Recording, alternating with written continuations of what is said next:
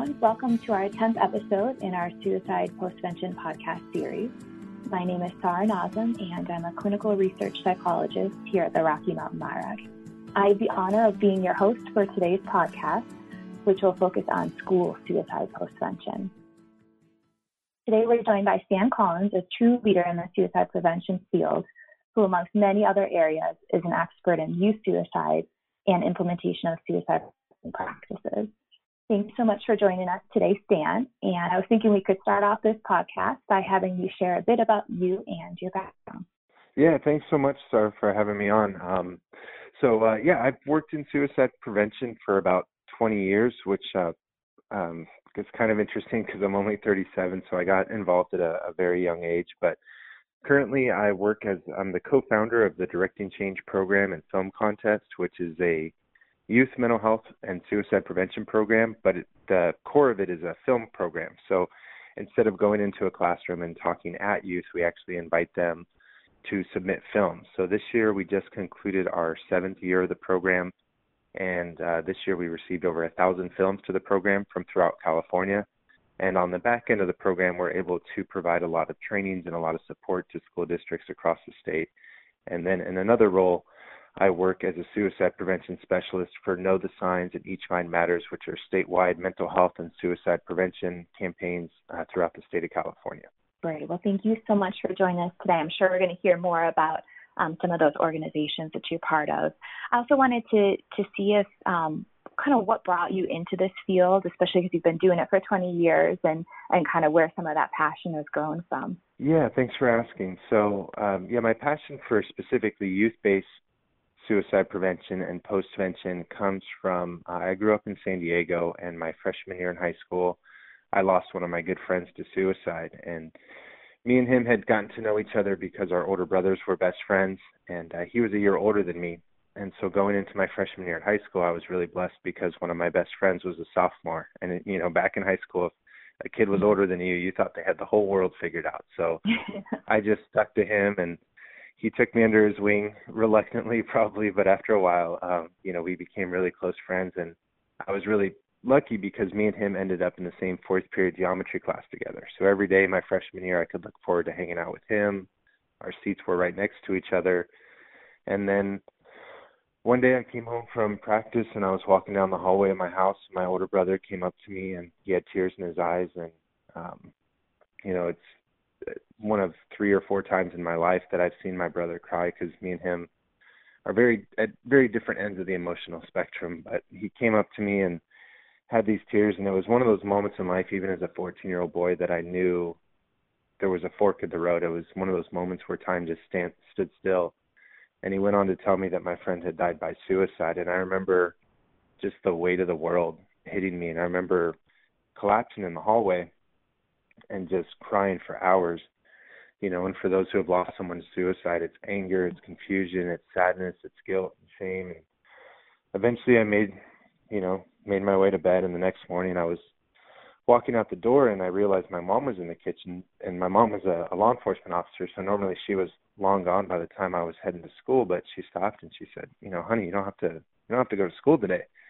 And I looked at her and I said, no, I got to go. I got class. And it wasn't until I walked into that fourth period geometry class later that I realized why I was so determined to go to school that day. And it's because there was still a part of me that thought that maybe this was all a bad dream. I was going to walk into the class and he was going to be there and life was going to proceed as normal. And instead what happened is that day and every day for the rest of the year, I sat next to my best friend's empty desk. And this was back in the mid-90s, so this was long before we were doing postvention in schools or responding after suicides, and, before we were even really doing prevention in schools.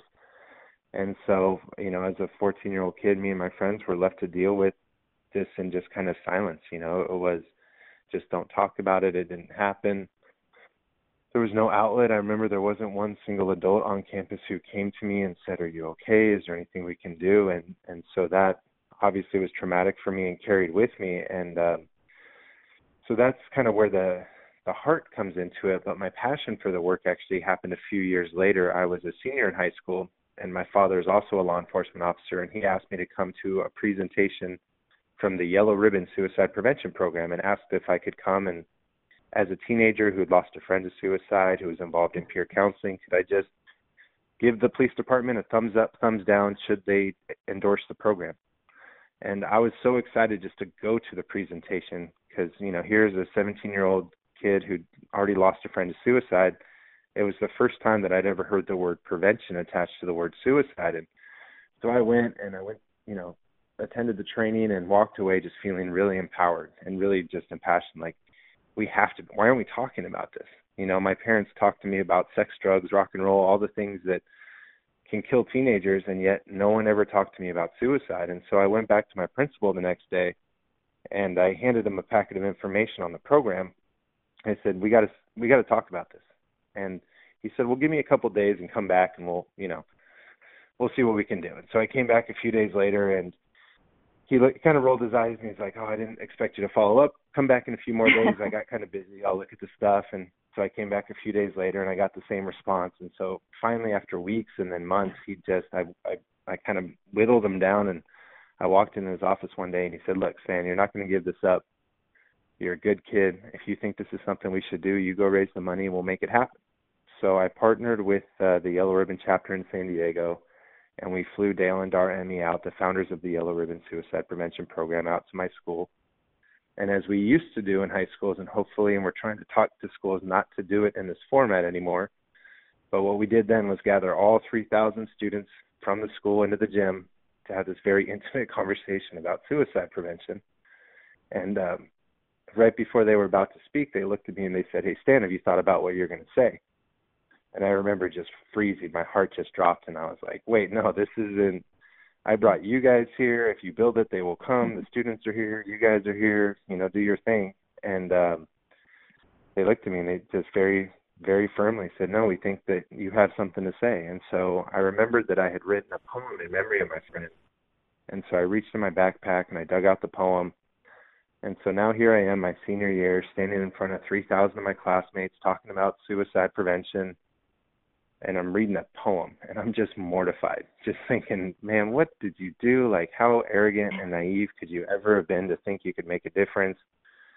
And I stumble through the presentation, and I read my poem, and I remember skipping practice that day and just going home and pulling the covers over my head and just thinking, like, can today just never have happened? Like, that was such a mistake. Like, how silly could you be to think you could make a difference? And then the next day I walked onto campus, and the attendance lady met me at the front of the school, and she handed me a letter, and I remember the words she used. I'll never forget. She said, Stan, I have a gift for you. And so I opened up the envelope, and there was a letter from a girl named Sarah. And to this day, I'm still trying to find Sarah. She didn't give me her last name or her last initial, just Sarah. And in the letter, she went on to tell me that she'd been thinking about suicide for a long time. And that yesterday when she showed up at school was the first time that she heard other people say the S word and talk about suicide. And she thanked me for sharing the pain of me losing my friend, because up until that point, she had convinced herself that people would be better off without her and that she was a burden in people's lives. Mm-hmm. And she went on in that letter to tell me that, thank you for sharing your hope that for other people who are feeling that way, that they might take a different path and might reach out and ask for help, and that there might be people out there who would support them. And that poem that I was so embarrassed to read the day before, she told me that she had actually gone to my English teacher and gotten a copy of it and made copies of it, and her and her friends had passed it all around school. And she posted it next to her bed, and she was going to read it every single morning to remind her of her reasons for living. And, that instance, that moment for me, it just woke something up in me where I realized that, as a kid with, no experience in mental health, no experience in suicide prevention, just because I was able to or willing to create a space for people to talk about this, to open up about this, I was able to help someone find their reasons for living. And it just made me realize, and I share that story with people, it's because I think it's very easy to get intimidated.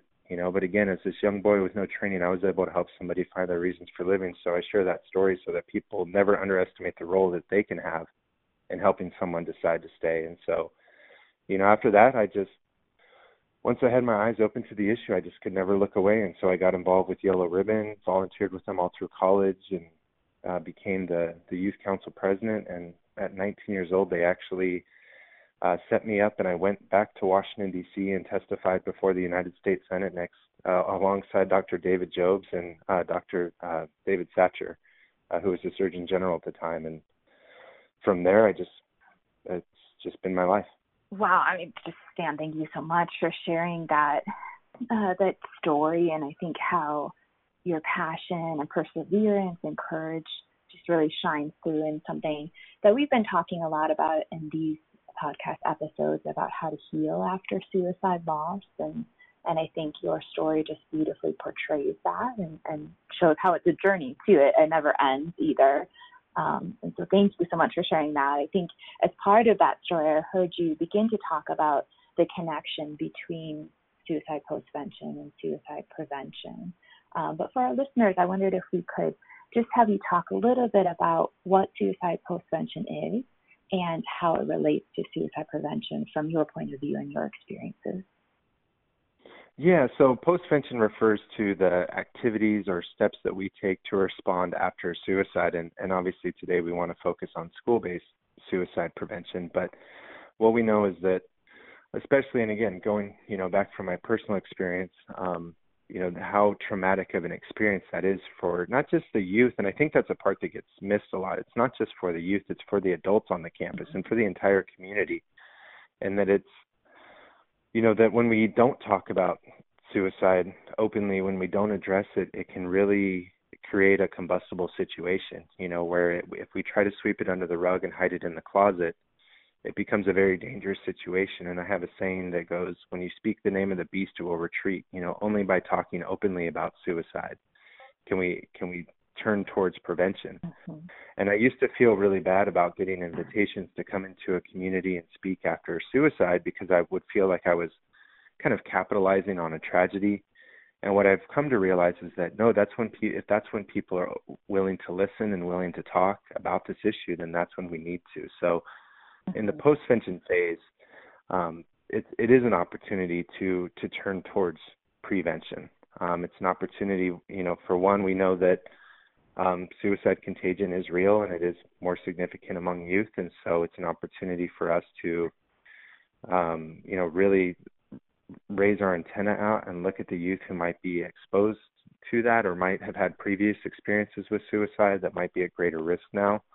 But I think although postvention is prevention, I think there's also a little bit of caution about not jumping directly into, still keeping the focus on postvention before we really turn into, a full prevention phase. And we can kind of get into that in a little more detail.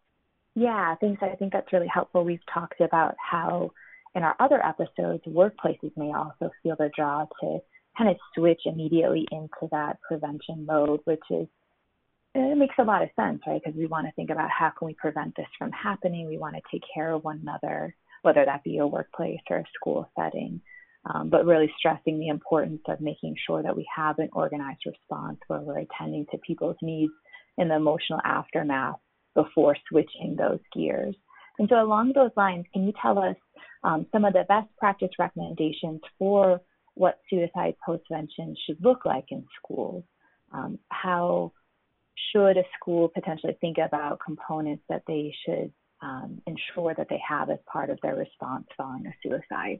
Yeah, absolutely. Well, I think first off, I think the most important thing that schools could do to be prepared to respond after a suicide is to do the planning ahead of time. When I conduct trainings on postvention, one of the most important things that I really try to emphasize is, we have to pay attention to this now.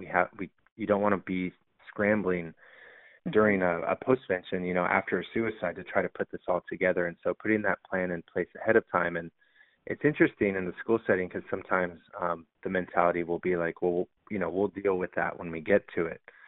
But again, for a plan to be effective, it has to be able to be implemented immediately. And one of the hardest parts of the work that I do is when I get contacted by a school, days or weeks after there's been a suicide. And oftentimes, when there hasn't been a response, there's been a second incident, whether it's an attempt or whether it's a death. And so I think the most important thing schools can do is plan ahead.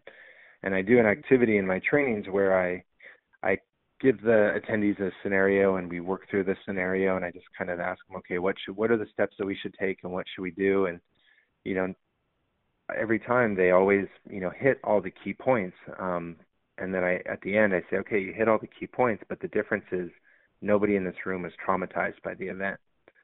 Right. We're all thinking clearly, we're all thinking level-headed, and so we really need to, again, plan ahead. And when we think about justification for taking the time to do a suicide postvention plan in a, say in a district or in a school that hasn't been impacted, one of the metaphors I use is, how many of you have ever been part of a fire drill? And of course they're all educators, so they've been part of hundreds of fire drills. And I say, okay, how many of you have actually been in a school that's on fire? And maybe one or two people raise their hand. And I say, okay, how many of you have been in a district that's been impacted by suicide? And almost every hand goes up. And so I use that metaphor as a way to, we don't need to justify why we're taking time to create a plan for postvention. So, but that wasn't really your question, I guess. What you were asking for was what are the key steps about it. So do you want me to go a little more in detail on those? Yeah, and I think that was great, too. I even jumped the gun because I think it is important to make sure that we're thinking about rationales and sort of the contextual factors that really lay the groundwork for why any postvention components or plans are necessary. So that was fantastic. So I guess, the next question would be, even based on these scenarios and schools and districts that you've worked with, what are some of those components that we know should be part of that plan that hopefully people are putting together before a death occurs? Yeah, well, there's a few documents that I'd like to reference, and then maybe we can link to them on the website later. But the American Foundation for Suicide Prevention and the Suicide Prevention Resource Center came out with the second edition of the After a Suicide Toolkit for Schools. And so that document is about 60 pages, but a lot of it is reference and appendix materials, sample letters and stuff. And so I would encourage people to review that. Also, the SAMHSA Preventing Suicide Toolkit for Schools, Chapter 3 is focused specifically on postvention. So taking some time to read through those will really give people some tangible tips. And again, you can download PDFs and put things together. But, there's kind of short-term and long-term. In the short term, number one, it's, just taking time to verify the death. Was it a suicide? What information can be shared? What information needs to be shared? Another component of postvention that's vital is how are we messaging about suicide? How are we talking about this? And so understanding what information we know, what information is confirmed, and then being able to provide, because a lot of times there's so much information swirling around on social media, and a lot of times the youth know or think that they know more about what happened than actually happened. Being able to provide accurate information, connecting with the family, and seeing where the family's comfort level is. And ideally the family will be supportive of talking openly about suicide, but we also have to be prepared that the family might be very opposed to having a conversation about suicide, whether for cultural reasons, religious reasons, stigma and shame. And so being prepared to respect the family's wishes. Starting with the verification of the death, moving into working with the family, supporting the family, letting them know about the various resources in the community. And so that's another key step of having a postvention plan in place, is knowing what is available inside of your, inside of the community, not just within the school's walls, but what type of support. There's some great models out there, like the Lost Team can provide some really good supports to the family. And then, as I do these trainings, one of the things I have them work through is, the simple process. How are you going to notify your staff? How are you going to communicate this to them? Because this is going to be traumatic news for them. So what is your plan? You don't want to send it in an email. One thing about postvention in the school setting is that you want to remember that everything that you put into writing might get leaked to the media. So you want to be very cautious about what information you're sharing there. So a lot of times it starts with, having an all-staff meeting in the morning, and getting all your staff in a room so you can have that conversation. Unfortunately, I've been a part of many of those staff meetings, and some of the positive feedback that I've gotten from principals and administrators that I've worked with is just standing in front of that room of educators, people who have dedicated their lives to these youth and to helping them, and just telling them it's not your fault. This wasn't anybody's fault. And just, feeling this collective sigh of relief. And, one of the principal that I've had the experience of working with and responding to a few suicides now, I think administrators are always in this mindset of let's get back to normal, let's get back to academics, let's get back. And, he said that me pulling him aside and saying, hey, there is no normal right now. Like, we have to take time in this space, he said was really valuable to kind of keep him in check. Mm-hmm. So I if I can keep going, but then it's, what are we going to do? How are we going to communicate this to the rest of the school? How are we going to notify the students? How are we going to notify the larger school community? And is it a letter to parents? And what's that letter going to say? And the notification to, during that all staff meeting, there's a lot of things you cover. You talk to staff about and normalize their own feelings, their own, mix of feelings that are going on in response to this. And then you help prepare them. You give them tools. You give them a statement to read to students, in first period, and reminding the students of their resources on campus. Oftentimes schools, will create a safe room for students to go to throughout the day. So letting them know that resource is there and where they're located, and remind the teachers of the process for referring students out. And then also, again, depending on what information you're able to share, providing some accurate, factual information to the students to kind of squash the rumor mill. And again, this is where it gets kind of tricky, because some parents, will say, yeah, talk about it. Some parents will say, don't talk about it. And, what do you do if every kid in the school knows that it was a suicide, but the parents are saying, don't say it was a suicide? And so there's some sample letters in those toolkits I referenced earlier, but it's a tricky line to walk, where we want to respect the parents' wishes, but we also don't want to endanger the youth that are still here, because we're scared to talk about it. And so, without confirming the cause of death, we can still talk about suicide prevention and mental health and what resources are available. And then, repeating those announcements through the day, and just working through, identifying, helping, asking the parents, the teachers, the friends, who might be at increased risk for suicide. Maybe there's a student on campus who didn't know the kid, but they lost a family member to suicide a couple years ago, or maybe they had a suicide attempt themselves. So, what can we do to raise this heightened awareness, and make sure that we have a system in place for kind of capturing all these youth? Yeah, that was a great follow-up, because I was wondering how to handle that piece of respecting a family's wishes if they prefer to not have the cause of death confirmed. Do you have, I know you referenced the couple of documents, which we absolutely will attach to this podcast so people can check out more. Do you have any, just one or two examples of ways in which, let's say, teachers could talk about suicide prevention, kind of suicide loss, without talking about the cause of death? Like, I could imagine that could be tricky, right? Because you're not obviously confirming it, but how do you start those conversations, or what's the context to be able to bring that up in? Yeah, there's some discussion guides in those toolkits, but I think, the kind of to summarize it, what I basically, put into the theme that I put into those conversations or into those statements is, we can't confirm the cause of death. We can't confirm that the student has died.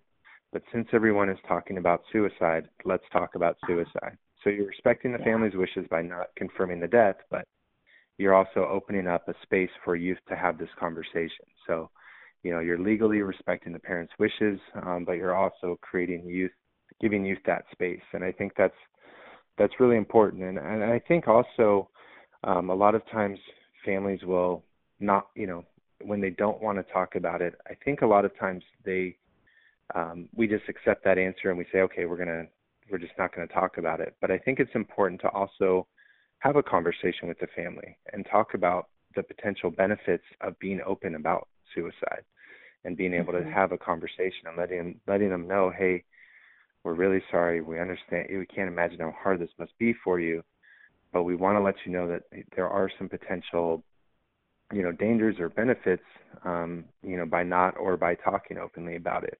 And so we just here are some considerations. And oftentimes the families, they don't really think about it that way. They don't think about the other youth and how this might impact them. And so just having an open conversation with the family, not trying to push them, but just trying to address their concerns, again, whether it's cultural, religious, and trying to get them to be an ally. Because it can, but at the same time, there's also dangers of the other way when the parents are very vocal about suicide, because they may not be familiar with safe messaging recommendations. And so they may be too vocal about some of the wrong things and some of the wrong messages that we don't want to put out there. And so, again, so much of what we do in the postvention phase has to be filtered through this safe messaging lens. We don't want to say things like, well, at least they're no longer in pain, or at least they're in heaven now, because that sends a very dangerous message to other youth who are out there thinking about suicide and say, oh, well, then I get to go to heaven and then I won't be in pain anymore. Thanks so much for that added detail, because I think this is something that comes up across settings. So we're talking about schools and academic settings today in this episode, but our previous episodes have been about workplaces or perhaps in a hospital or a private practice setting, where I think very similar questions come up, where whether it's a provider or staff member or something like that, reaching out to the family, and if we want to respect the family's wishes and confidentiality, but how to still have these conversations when people are talking about it. So I think that's so helpful, both for thinking about schools, but thinking about settings more broadly. And I think as you've described all these intricacies, you can see how important it is to do that pre-planning, as you talked about, because these are things that, one, are just tricky to really plan out and think about, but you absolutely want to be doing them when the emotions are not so activated and the loss hasn't just happened, because I think there's a lot of thought that goes into each aspect of postvention, especially this piece about notification and how do you get the conversation started.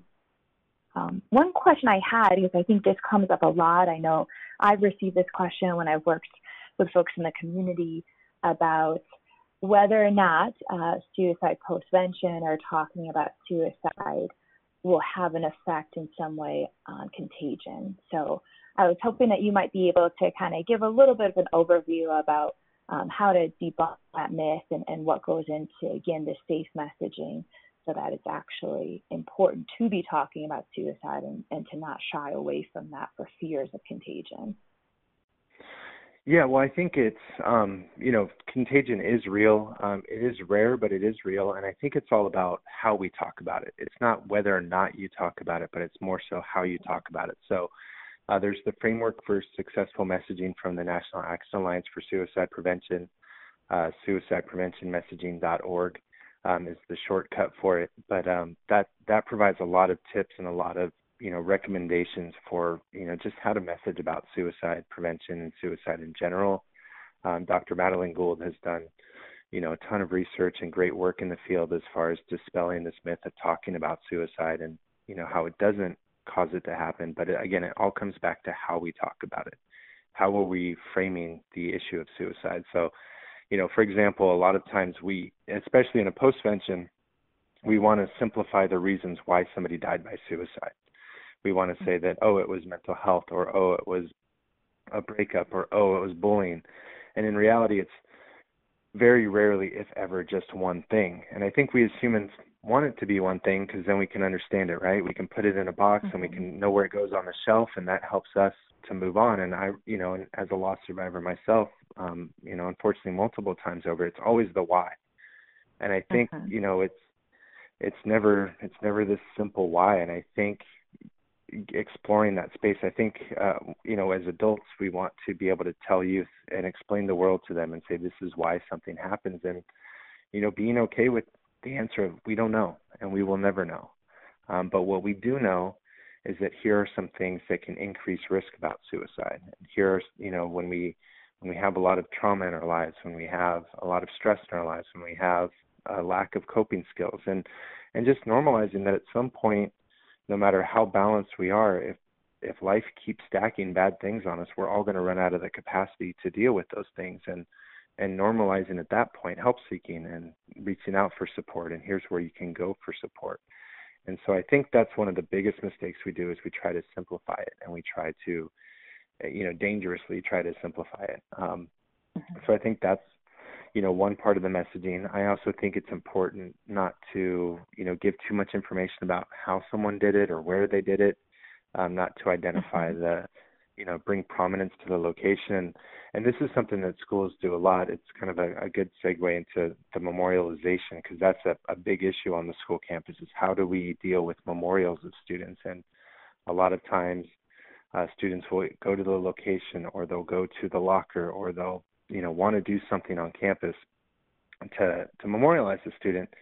And again, it's the same thing where there are positive and negative ways to do that. So, permanent memorials on campus are not recommended, or I would say far more than that, are very discouraged because, and I remember this, after my friend died, wanting to plant a tree or put a plaque on the wall or something to remember him by.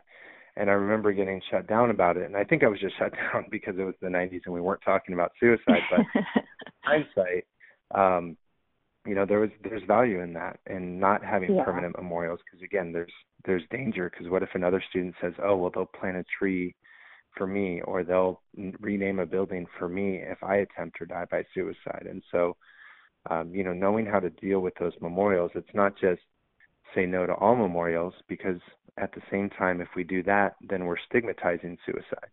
If you allow a memorial for, not a permanent memorial, but if you allow flowers to be placed in a by the locker for the kid who died in the car accident, you have to allow it for the kid who died by suicide. Otherwise, you're stigmatizing it. But, there's simple, tangible steps that schools can take. One of the recommendations is, if a impromptu memorial pops up, to, rather than letting it sit there until the end of the school year and, letting the teddy bear disintegrate, it's just put a little plaque up next to wherever this has happened, and say, hey, students, in a couple of weeks on this date, we're going to take these items and we're going to give them to the family. So if there's anything you want to come reclaim, whether it's a picture, whether it's a letter that you wrote, swing back by before then, and, you can have it back. But it's a way of communicating to the students that, hey, we're not just going to take all this stuff and throw it in the trash. And it's also, there's a beautiful sentiment in there of the parents receiving, or the family receiving, these items from these youth. But there's, again, ways to do it properly, where if that does happen, you want to make sure your staff is going by and looking at the memorial and checking it out and reading some of the letters. And because, it's kind of frightening sometimes, because you'll read these letters from the student to the deceased student, and they'll say things like, I will be with you again soon. What does that mean, like soon tomorrow, or does that mean soon in 70 years? And, being able to check in with the students. And one school that I worked with, I really liked what they did. They actually moved the impromptu memorial into the counseling office. And so the kids who were coming in, there was some sort of, they were being monitored. So there's some very effective ways that we can deal with that response. Yeah, thank you for that. As you're talking about that too, and bringing back in this idea of the community and the family and the teachers, I just wanted to touch back in a little bit on what your recommendations are for how to take care of staff and the broader community, in addition to the students, as part of a postvention process. What have you seen that's really effective, or something that you'd like to advise listeners to think about for attending to that aspect of postvention? Well, I think there's a few things. One is, I think it's, debriefing with your staff throughout the entire process. A lot of times we'll have just one staff meeting at the beginning, and then the teachers kind of go out into the world and we just wish them the best. And I think number one is continually checking in with your staff, having multiple staff meetings, and then having a debrief meeting at the end, or multiple debrief meetings at the end to kind of check in. Because when I come onto a campus, the administration is so focused on the students, as I mentioned earlier, I really have to give them pause and say, I'm also just as worried, if not more worried, about your staff. Because ultimately, when you look at the data around suicide, youth suicide is still, unfortunately, it happens too much, but it is still fairly rare for a youth to actually die by suicide. Attempts and ideation are really prominent among youth, but deaths are rare, whereas in the middle age group, that's where we see the highest number of suicides. And so I try to remind them of that we have to take time for your staff. So doing some some self-care activities. The University of Buffalo School of Social Work has a self-care starter kit. There's some activities from self-care assessment to self-care plans. So taking time to sit down and dedicate time with your staff to have them pause and take care of themselves. But it's also, there's some tangible things strategically that you can do to help take care of your staff. Oftentimes what happens is after a suicide, the educators want to be there for the youth, and so they rush to the rescue, and we encourage them to take time off, but they say, no, I got to be here for my kids. And then everybody's just going as hard as they can, and then after the funeral, the memorial service, oftentimes what you see is that the entire staff at a school just crashes, and they're just walking around like zombies. And so some of the things that you can do to prepare for that is bring in additional support. And this goes back to that idea of having a plan in place ahead of time. What capacity does your district have to bring in outside counselors? What community-based organizations have you created an MOU or a contract with to be able to come in and support with crisis response? But there's also some relatively simple things, bringing in extra substitutes.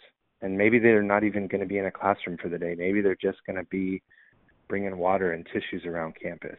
One of the suggestions that I really like is that for the teacher who actually had the student in their classroom, they're not going to want to take any time off, right? Because they're going to want to support their kiddos. And so you can bring in, what you do is that you don't get a substitute for them. You have them identify who is their best friend or their favorite, teacher on campus, and you get a substitute for that other teacher, and then bring that teacher in to co-facilitate the classroom for a few days with the main teacher, the teacher who had the student. And what that does is it allows the teacher, it's brilliant, right? It allows the teacher to still feel like they're fulfilling their duty to their youth, but it also takes a lot of the pressure off of them. So if they do need to step out, if they do need to compose themselves, if they just get overwhelmed, they have that support right there. And then you're still, you're not leaving the other classroom because you have other substitutes in place there. So there's some kind of big picture things you can do, continually checking in, reminding the adults on campus and in the community of the resources. But then there's also some very tangible, simple steps that you can take to support your staff. Yeah, that's great. I think this reminds me of what we've talked about in other episodes as well, thinking about professional caregivers, potentially providers who I think share a very similar philosophy of, taking care of those that are part of their occupation. And so I think it's really similar to themes we've talked about in other episodes in which we want to be really comprehensive in making sure that our post-vention efforts are targeting all the players that are part of the community and can be affected by that loss too. So I think that was really helpful to hear both from a philosophical sense of why it's important to make sure we're taking care of teachers in this case, but then also some just really nice practical examples of how to make that work based on the particular school or the particular district or setting too. I'm wondering along those lines and thinking about this being a comprehensive approach and making sure that we're including all those that could be affected by the suicide, if you have any recommendations as to whether peers or students could be part of the postvention process, and if so, perhaps an example of what that could look like. Yeah, that's a great, because a lot of times you're going to have youth, especially the youth around that individual, their friends who are, long-term bereaved, impacted by this.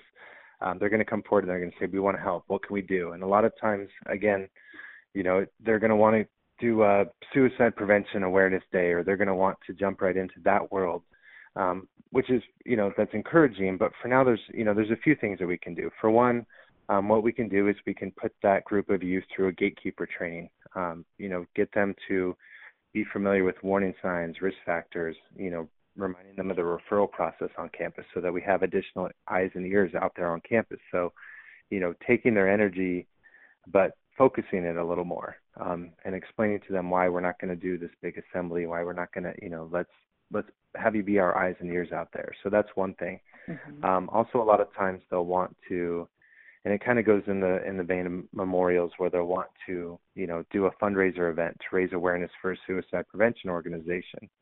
And although that's wonderful and that's great, There's time for that down the road. For now, if we're going to do something to honor the student, and you have all these youth who want to do something, let's do a living memorial. Let's say, I live in San Diego, so, there's a lot of kids who are, beach kids and surfing kids. And so let's say the kid was a big surfer. Rather than focusing a fundraiser on the manner in which they died, let's focus a fundraiser on the manner in which they lived, which is being at the beach. Let's organize a beach cleanup, or let's raise money for the Surfrider Foundation. And so, shifting the focus of their energies towards who was that person when they lived, because it's so, for loss survivors, we spend so much time remembering that individual by how they died, and we don't get enough time to remember how they lived. And so I think simple things like that, you don't want to just shut down all the youth ideas. You can tell them to be your eyes and ears out there on campus. You can tell them to be your eyes and ears out there on social media, reminding them of the ways to report via the social media reporting mechanisms, or, coming to campus and asking for help for a student. Yeah, great. And along those lines, we've been talking about in other episodes this idea of potentially having a team of individuals that are tasked or kind of oversee postvention across different settings. Is that something that you've seen in school-based suicide postvention, or something that places may consider as part of their efforts? Yeah, so you're talking about an adult team to kind of oversee the process? Mm-hmm. Yeah. Yeah, so similar, and I'm sure you've talked about this in the other podcast, but kind of this incident command mindset of who's in charge. And again, this goes back to having a plan in place ahead of time, identifying not just at the district level, but at the individual school site, who's going to have what roles. And there's a postvention checklist that's part of the SAMHSA toolkit. And what's great about it is that it's a fillable PDF, and for each of kind of the 20 steps, all the way from verifying the death through working with media and social media, it identifies who's the lead and who's the backup, and it provides a place for any outside contacts. What's the contact information for that? So I think it's vital that, again, we have that team in place and we know who's doing what ahead of time. Whose job is it going to be to verify the death? Whose job is it going to be to coordinate the all-staff meeting? And more than likely, you're going to have so much follow-up with youth afterwards that, you're probably going to assign one of your counselors or one of your counseling team to just be the coordinator. They're not even meeting with students. They're just making sure that everybody's getting followed up with. So it is vital to, as part of your postvention plan, identify, okay, who's the lead, who's the coordinator, who's going to be handling any media inquiries, who's going to be handling social media, who's going to, it's vital to assign those team roles ahead of time, or at least familiarize people. And it may vary depending on who's on campus that day or, out of town that week. But yeah, having some sort of an incident command mindset so that we can press the red button and everybody just knows where to go is vital. Yeah, great. I think that's helpful. And it's something that I think is important to just remind listeners, because it's not a one person or even two or three people job. It definitely has to be that community approach where people are leaning on one another and kind of assigning those tasks and supporting each other and being flexible with it too, especially if individuals are trying to achieve a really robust postvention response, that it's too much for one person to carry that load, that, people working on this together is essential. Well, I think it also goes back to that self-care mentality, to be able to share that load, even in the meeting with the parents, that should be done in a team of at least two people, so that it's not just one individual who's going to the family and having this really traumatic conversation with the family members, having that support, that colleague there with you so that you can debrief with each other and that you can, go through that experience and have somebody that can support you. But yeah, sharing the load, making sure you're checking in with your staff. And then the other important part is, as I was mentioning on that checklist, is having a backup, because maybe somebody does have to step away. One of the principals I worked with in the past, he said it was really hard for him, but his superintendent, after about 2 weeks, came to him and basically forced him to take 3 days off and just said, you are going to take time off. And he said at the time I was so angry at him. And then he said when I was able to come back to campus, I was I was able to be so much more efficient, so, Yeah. spreading the load and knowing being familiar with other people's roles so that if someone does need to step away, they don't feel like they're letting the team down. They're not putting this extra burden because everybody's familiar with what everyone else is doing. Absolutely. Well, I'm curious, we've talked a lot about the components of a post-vention plan and different considerations within that plan. I'm wondering what recommendations you have for potentially a school might be seeking to improve or evaluate their processes. What would you recommend in terms of maybe annually going back to this, maybe some other approach for how we can always be going back and revising, updating things as needed? Yeah, well, I think, the recommendation is that we were really fortunate in California where we had a law that was passed that required all schools to implement suicide prevention policies and procedures. And it was more robust than a lot of other states because many other states just required staff training. But this mandate that came down from the state being focused on policies, what it did is it called on the Department of Education to create a model policy. And I fought really hard. I was honored to be part of the team that helped create that policy. And I fought really hard to have the post-vention section be very robust, to give kind of tangible steps and tips. But in that, the recommendation is that these should be updated annually because staff move, staff change. There's a quote that I love that says, suicide prevention and intervention requires constant vigilance. This is something that we have to constantly be focused on and constantly looking at. And, so looking at it annually, seeing what changes might have happened, what new resources might have come up. And then also, it's Hazel Lewis said that. He was was the creator of the Zuni Life Skills. Being able to look at that and realize that suicide prevention is a perishable skill. We have to continually look at this. And that, I also remind schools that when we look at suicide prevention and mental health, it's kind of a catch-all for a lot of other issues that will come up with youth. So the more vigilant we are with this topic, the more that we're going to, reduce delinquencies and tardiness and, academics will be improved. So there's a lot of good things. But, yeah, definitely looking at it annually, making sure you have the right people in place, seeing what new resources are there is vital. Well, I was just kind of taking notes here to sum up amazing different themes that you've shared with us throughout the episode, starting with your own personal experience of losing your friend. And I think really poignantly how you described, going back into class and having that empty desk next to you and the ways in which that really affected you and kind of shaped your personal and professional journey. That really helps, I think, our listeners understand the impact of talking about suicide loss and just the rationale that lays the foundation for everything that you talked about after that in terms of planning ahead for post-vention plans with the special considerations of making sure we're including everyone affected by that loss, the entire community, and then just some really nice practical examples and those resources that we'll be sharing too as part of the episode in terms of how to go about notification, how to make sure that your messaging is aligned with best practice recommendations, how to handle things like memorializing and working with students who are impacted by the loss but wanting to do more.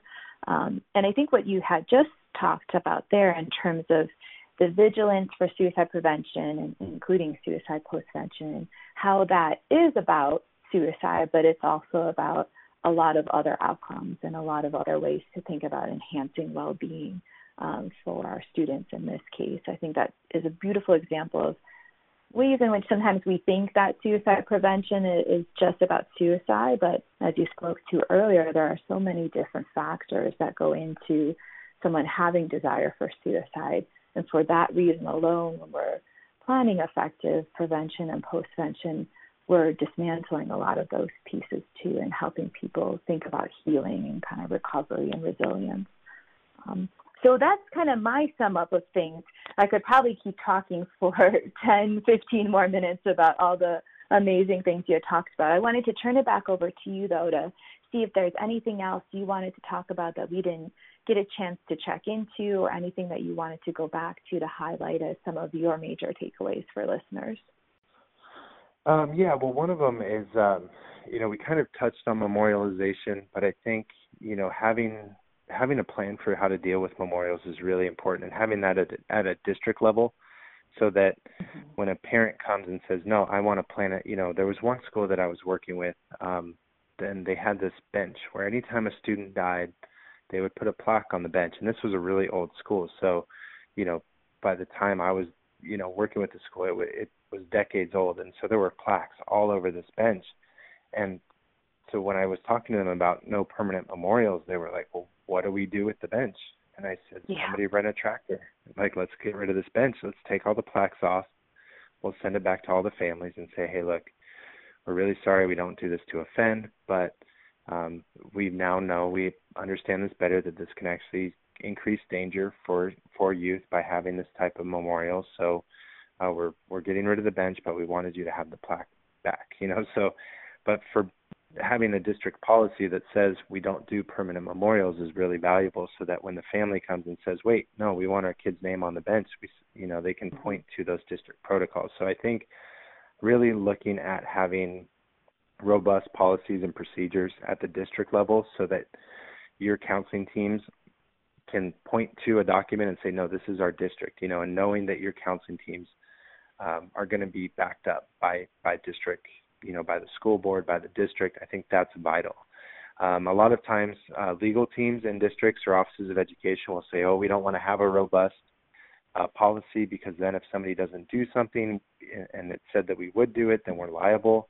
And I always push back on that, and I say, look, if you should have done it, whether or not it's written down, you're going to be liable. Yeah. So just write it down and make sure everybody knows. So I think, big picture is having a robust policy, but then step 2 of that is getting it down to all the levels. A lot of times districts will create these great processes and do a ton of work, but then they won't get it down to the average math teacher, or to the coaches, or to the food service workers, and making sure that everybody, and obviously I'm biased, but everybody who steps foot on that campus understands that suicide prevention is part of their job, and that everybody knows the referral process, and everybody knows what is expected of them. So I think those are key, kind of big picture components. But there were a few things that I think when I do my trainings, I get a lot of positive feedback, because there's a lot of kind of intricacies about how to deal with specific situations. And one thing I always remind folks is that, yes, there's some wonderful toolkits out there,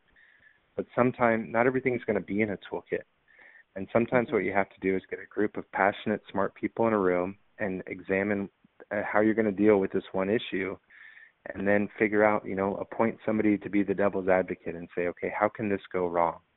For example, we had a school that wanted to paint some boulders where the student had died, in memory of them, and just, seemed like a great idea. It seemed like a way to recognize the student, but at the same time, it kind of creates a magnet to that location. And so realizing that not everything's going to be in a toolkit, but if you're coming from a place of compassion and empathy and understanding, that you're going to end up in the right place. But not to get too long-winded, just a few practical suggestions that I think could be really valuable. One is, so going back to my story, what do you do with the empty seat?